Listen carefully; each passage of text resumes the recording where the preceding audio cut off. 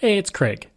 I just wanted to let you know that you can listen to Canadian History X early and ad-free on Amazon Music, included with Prime. Hey everyone, Craig Baird here. Before I begin today's story, I want to take a moment and ask that you check me out on Patreon at www.patreon.com/CanadaEHX. There are several tiers with great benefits, from ad-free content to t-shirts and other cool stuff. And if you're a fan of Canadian History X, make sure you check out my other shows, From John to Justin and Canada, A Yearly Journey. And don't forget, you can also donate directly to the show at www.canadaehx.com. It helps keep this show going. All right, on with the show. A listener's note. The following episode contains coarse language, adult themes, and content of a violent and disturbing nature, and may not be suitable for everyone. Listener discretion is advised. At 9 p.m. on February 28, 1885, George Longley arrived at the Bonaventure Station in Montreal. For the past few years, he had been working as a porter and conductor for the Grand Trunk Railway, and this trip to Montreal was one he made many times. But this time was different. When the train had left Chicago at the beginning of his shift, he started feeling sick. Now, as the train pulled into the station in Montreal, Longley was too sick to continue working. He had sores and pustules erupting all over his body. He went to the office of Dr. Thomas Roger. Dr. Roger knew immediately what he was looking at. Without wasting any time, the two men made their way to the Montreal General Hospital. As Dr. Roger explained the symptoms to doctors, they quickly refused to allow Longley to enter. If he was going to recuperate, it was not going to be at that hospital. With nowhere else to go, the two men spent the night isolated in a room at Dr. Roger's office. The next morning, Dr. Roger took Longley to the Hotel Dieu of Montreal, a Catholic hospital. Thankfully, the hospital, which doubled as a hotel, admitted him. That decision changed the lives of thousands of Montrealers. For the next 3 weeks, Longley slowly recovered, and he returned to the United States on March 22nd and vanished from the history books. Longley was one of the lucky ones. Others were not so lucky, like Pelagie Robichaud, a laundry girl at the hospital who cleaned Longley's bedding. She died on April 1st, followed by her sister Marie 10 days later. They were just the first of a wave of deaths that were to follow. For the next 9 months, Montreal had the dark cloud of a deadly epidemic over it, and by the end of the year, nearly 4,000 died. It's a story that sounds familiar, even though it took place 137 years ago, when the smallpox epidemic ravaged the city and riots erupted over vaccine mandates. I'm Craig Baird, and this is Canadian History X.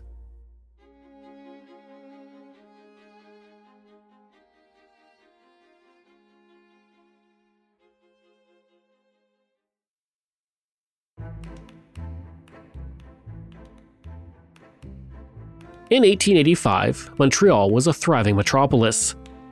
It was the largest city in Canada, with a population of nearly 225,000, which had seen explosive growth thanks to its manufacturing sector, thanks to the completion of the Lachine Canal in the 1820s. The canal's completion and its expansions in the 1840s and 1870s allowed Montreal to become a port, servicing international markets. In 1885, the city was in the middle of what some historians call its golden age. St. Jacques Street was the economic center of Canada, where the CPR had built its headquarters 5 years earlier. And there was the Golden Square Mile at the foot of Mount Royal, where the richest men in Canada lived. Railway magnates, bank owners, and at least one future prime minister, Sir John Abbott, had extravagant homes there. Anglophones made up the rich upper class, while men and women who worked for the millionaires of the Golden Square Mile were mostly francophones, and they lived in the poorer areas of the city. This was a trend that extended well into the 20th century, and it led to deep divisions within the city. So while the rich occupied sprawling estates, the poor lived with their large families in small homes with poor sanitation. Any disease introduced to such conditions would run rampant. But smallpox was the worst of them all, and it found a perfect home in those slums, amid an environment of distrust between francophones and anglophones.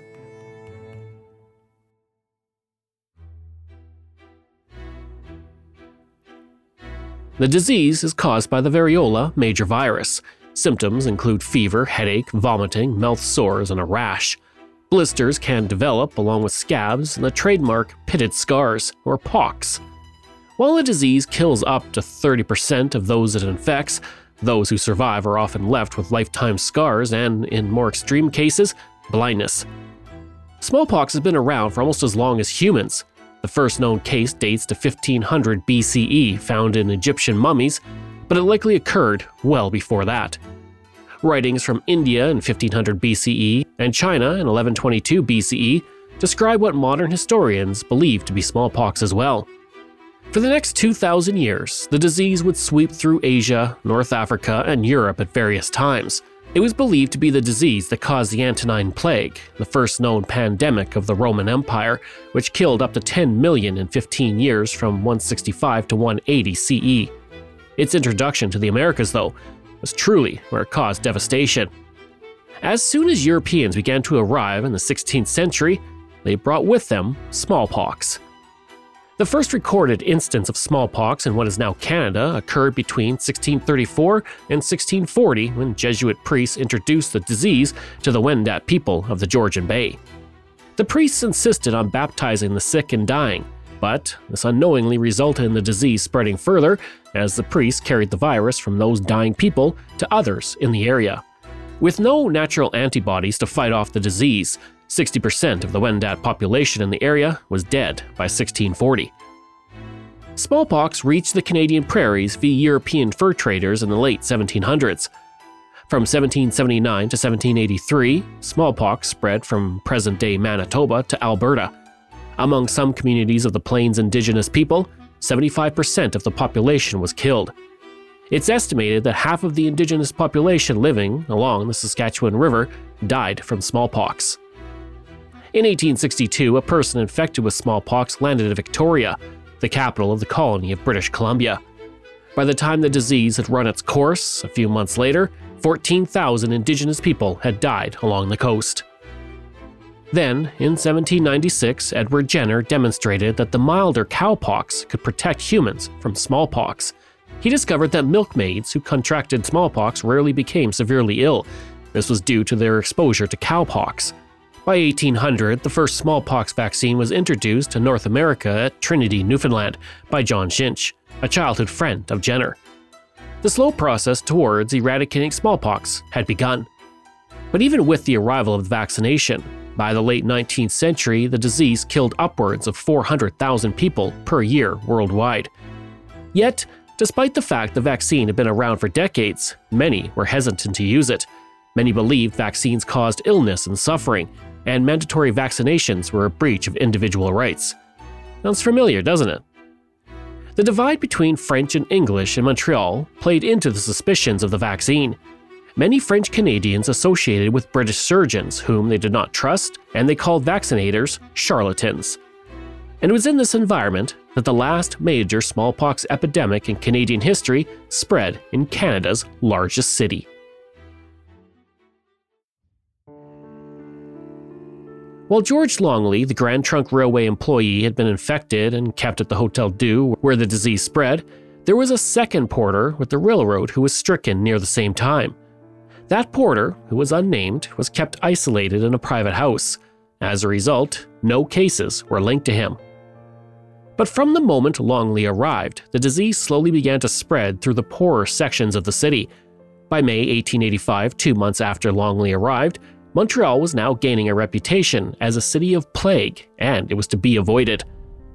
Despite the growing number of deaths, the city of Montreal would not pay to provide general vaccinations to fight the smallpox epidemic. In response, Sir William MacDonald, a millionaire with a deep civic pride, donated $25,000 to pay for the vaccines. This amounts to about $1 million today. Around the same time the vaccines were distributed, several cases of erysipelas, a skin infection that can lead to a fever, were reported. This led people to believe and claim that the vaccine batch was bad. In truth, the skin infections were likely caused by the unsanitary conditions of the poor areas of the city. Nonetheless, the vaccine program was suspended for 3 months from May until July. Meanwhile, deaths continued to mount. As the city moved into summer and the heat drove many from their small homes, some who escaped the heat for the cool streets were infected with smallpox, and as their scabs on their body were still contagious, well, the result? The disease spread further, killing up to 100 people per week. And while the poor were the hardest hit, smallpox was an equal opportunity virus. The disease did not care how much money a person had or how famous they were. Sir Francis Hincks had served as the co-premier of the province of Canada from 1851 to 1854, the governor of Barbados from 1856 to 1862, and the Canadian Minister of Finance from 1869 to 1873. He was one of the most eminent and famous men in the city, who lived at the base of Mount Royal in a huge home. He contracted smallpox in the summer and was dead by August 18th. In any other year, his funeral would have been attended by the leaders of Canadian politics. With smallpox raging, he was buried early in the morning of August 19th, with a few people present. The Montreal Daily Witness wrote on August 19th, "The fact that one of her most noted citizens has been carried off by smallpox will make Montreal more notorious than ever for toleration of that hideous disease, which is one of the worst blots on her fair name." Perhaps because someone so well known had died, or because the newspapers were reporting daily death numbers, some in the city began to wake up to the danger.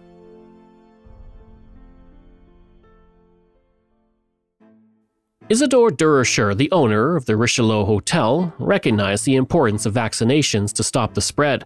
He ordered that all 150 employees of his hotel be vaccinated and requested that a physician come to the hotel within 2 days to conduct the vaccinations. The firm of J.C. Wilson and Châteauneuf brought in Dr. Lapthorne Smith to ensure their employees were vaccinated. Dr. Smith stated to the Montreal Gazette that it was in his estimation that 5,000 French-Canadian children had not been vaccinated and that stringent measures were needed or a law passed to enforce vaccinations. And while these men helped ensure the safety of their employees, there was still a growing mistrust of the vaccine. The same day that both these employers were ordering their employees to be vaccinated, 2 men who were employed as vaccinators were thrown down a flight of stairs when visiting a house in a French-Canadian neighborhood in the city. Then came September, 7 months after Longley's arrival, and the epidemic seemed to climax as the city and many of its residents scrambled to stop its spread.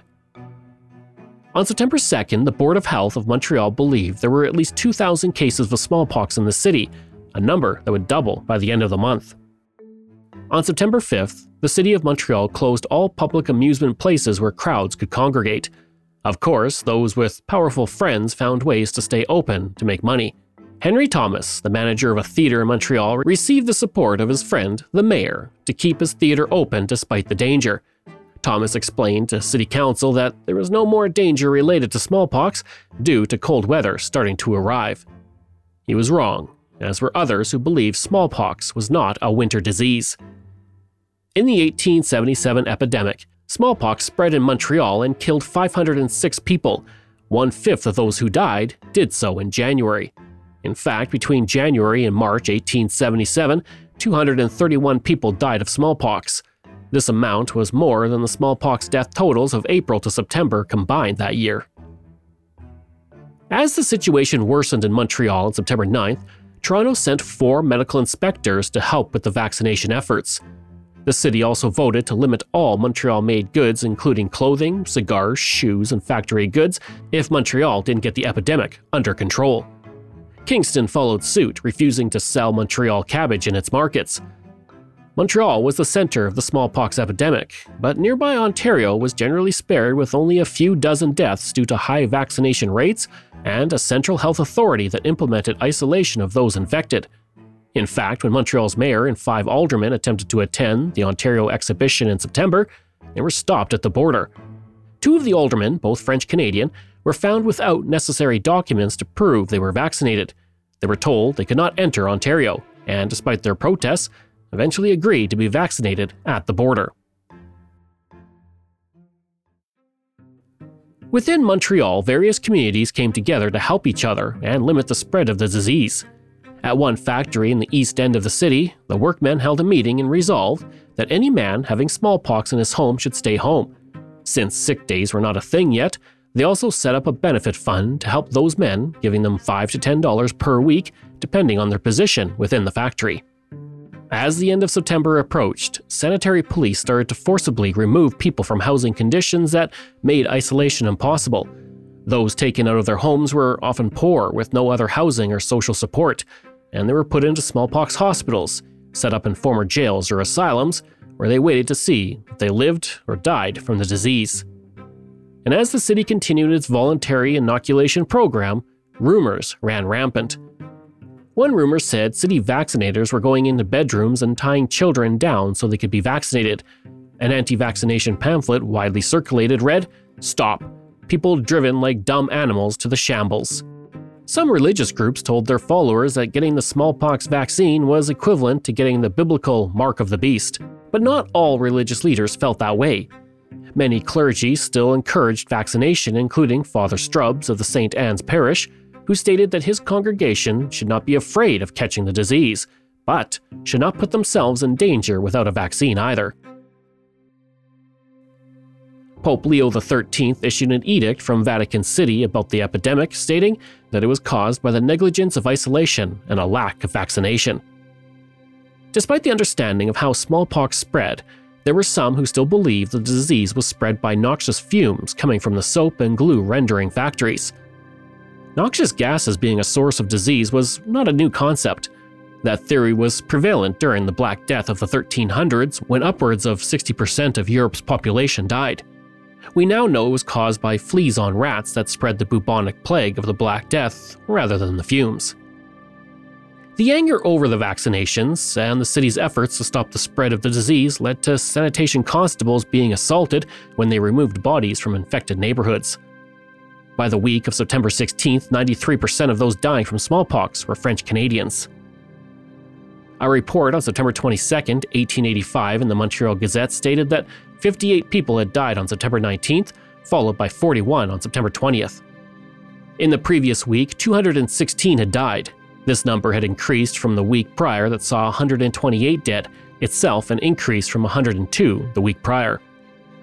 With the disease spreading and few in the Francophone neighborhoods getting vaccinated, the city enacted a mandatory vaccine policy on September 28, 1885, 8 months since the epidemic began. The chairman of the health board, who was not named in my research, stated, "It does not mean that people are to be seized and manacled and so vaccinated by force. It means that the vaccinator will go to the door of a house and ask for proof that all residing there are vaccinated." Anyone not vaccinated would be fined rather than forced to get the vaccine. But with the news of the mandatory vaccines, anger boiled over. 3 unnamed Francophone city councillors who were against the vaccine called on their supporters to burn the city and shoot all who favored making vaccines compulsory. This ignited the fury of those against the vaccine, leading to one of the worst riots in Montreal's history. At 7 p.m. on September 28th, an angry mob attacked a branch of the health department and destroyed everything they found inside. The Montreal Star reported, "For a few minutes it looked as though, after all, the branch of the health office was going to pass unscathed through the excited scene, when the crash of the breaking of a pane of glass by a stone thrown at one of the windows of the office put somewhat of a new complexion on the affair and showed that the work of demolition was ready to be carried on. As the night went on, the crowd grew in size and marched towards City Hall. Before they reached the seat of the municipal government, they stopped at the offices of the Montreal Herald to commit more vandalism.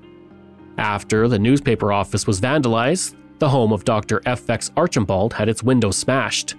Continuing on their way, the crowd reached the home of Dr. Laberge. There, the crowd yelled that they were going to kill him. Upon learning he was not home, they smashed windows and did considerable damage inside. Finally, the crowd reached City Hall and promptly began to throw stones at the building. 2 women were passing by and one was hit in the head by a stone, but thankfully was only injured. There were not enough police to deal with the mob, and the crowd turned its attention to the nearby police station. As the police moved to stop the crowd, gunshots rang out from the mob, and the police responded by shooting over the heads of the rioters. Rather than flee, the crowd taunted the police and laughed.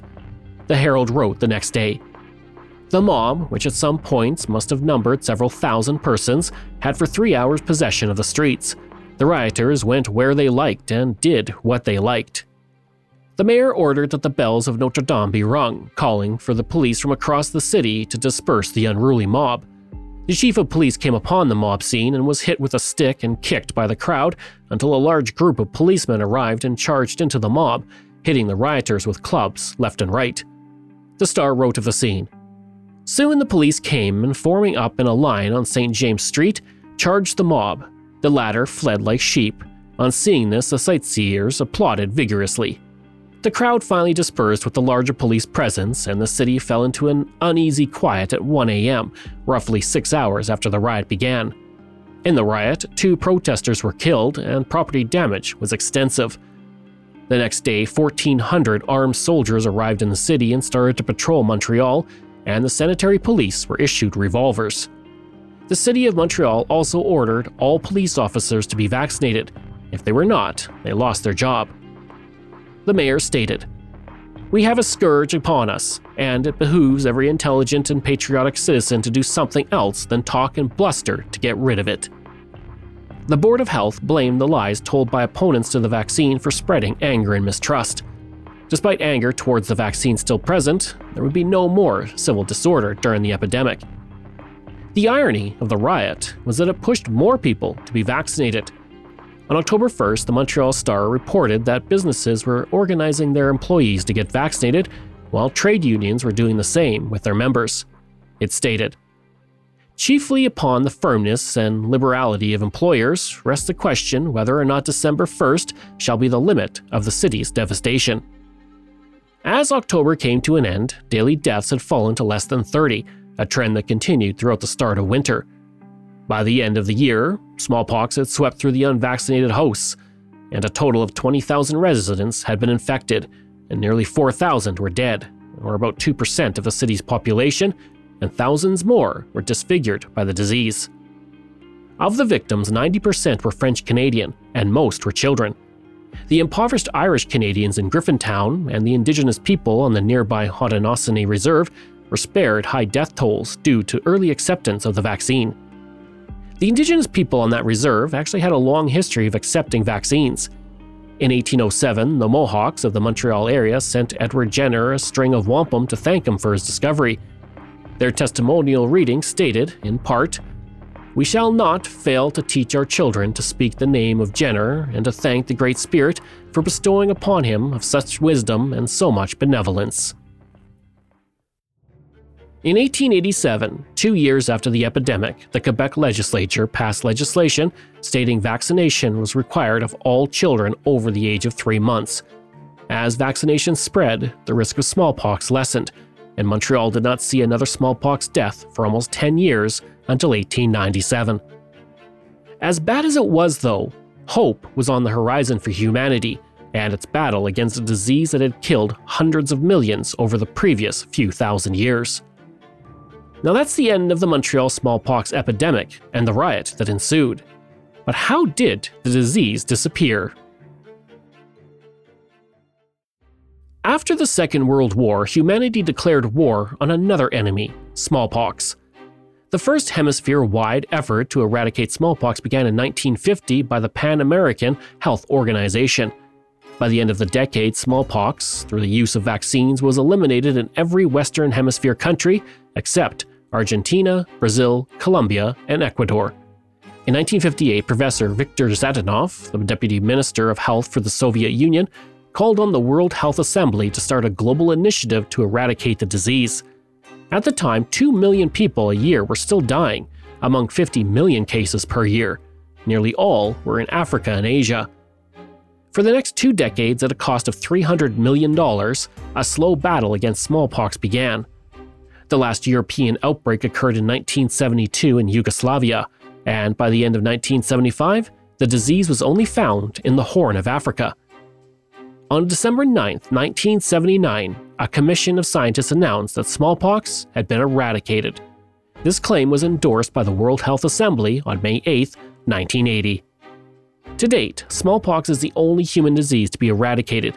Currently, there is no evidence of naturally occurring smallpox transmission anywhere in the world. And Montreal's 1885 epidemic is the last uncontained eruption of the disease in a modern city in history. Thank you for joining me this week on Canadian History X. Information from Canadian Encyclopedia, Washington Post, Maclean's, Wikipedia, When Anti-Vaccine Sentiment Turned Violent, Queen's University, and the Montreal Gazette. This show is researched, produced, and written by me, Craig Baird, with the help of Dila Velasquez. Audio production and design by Rosalind Kufor.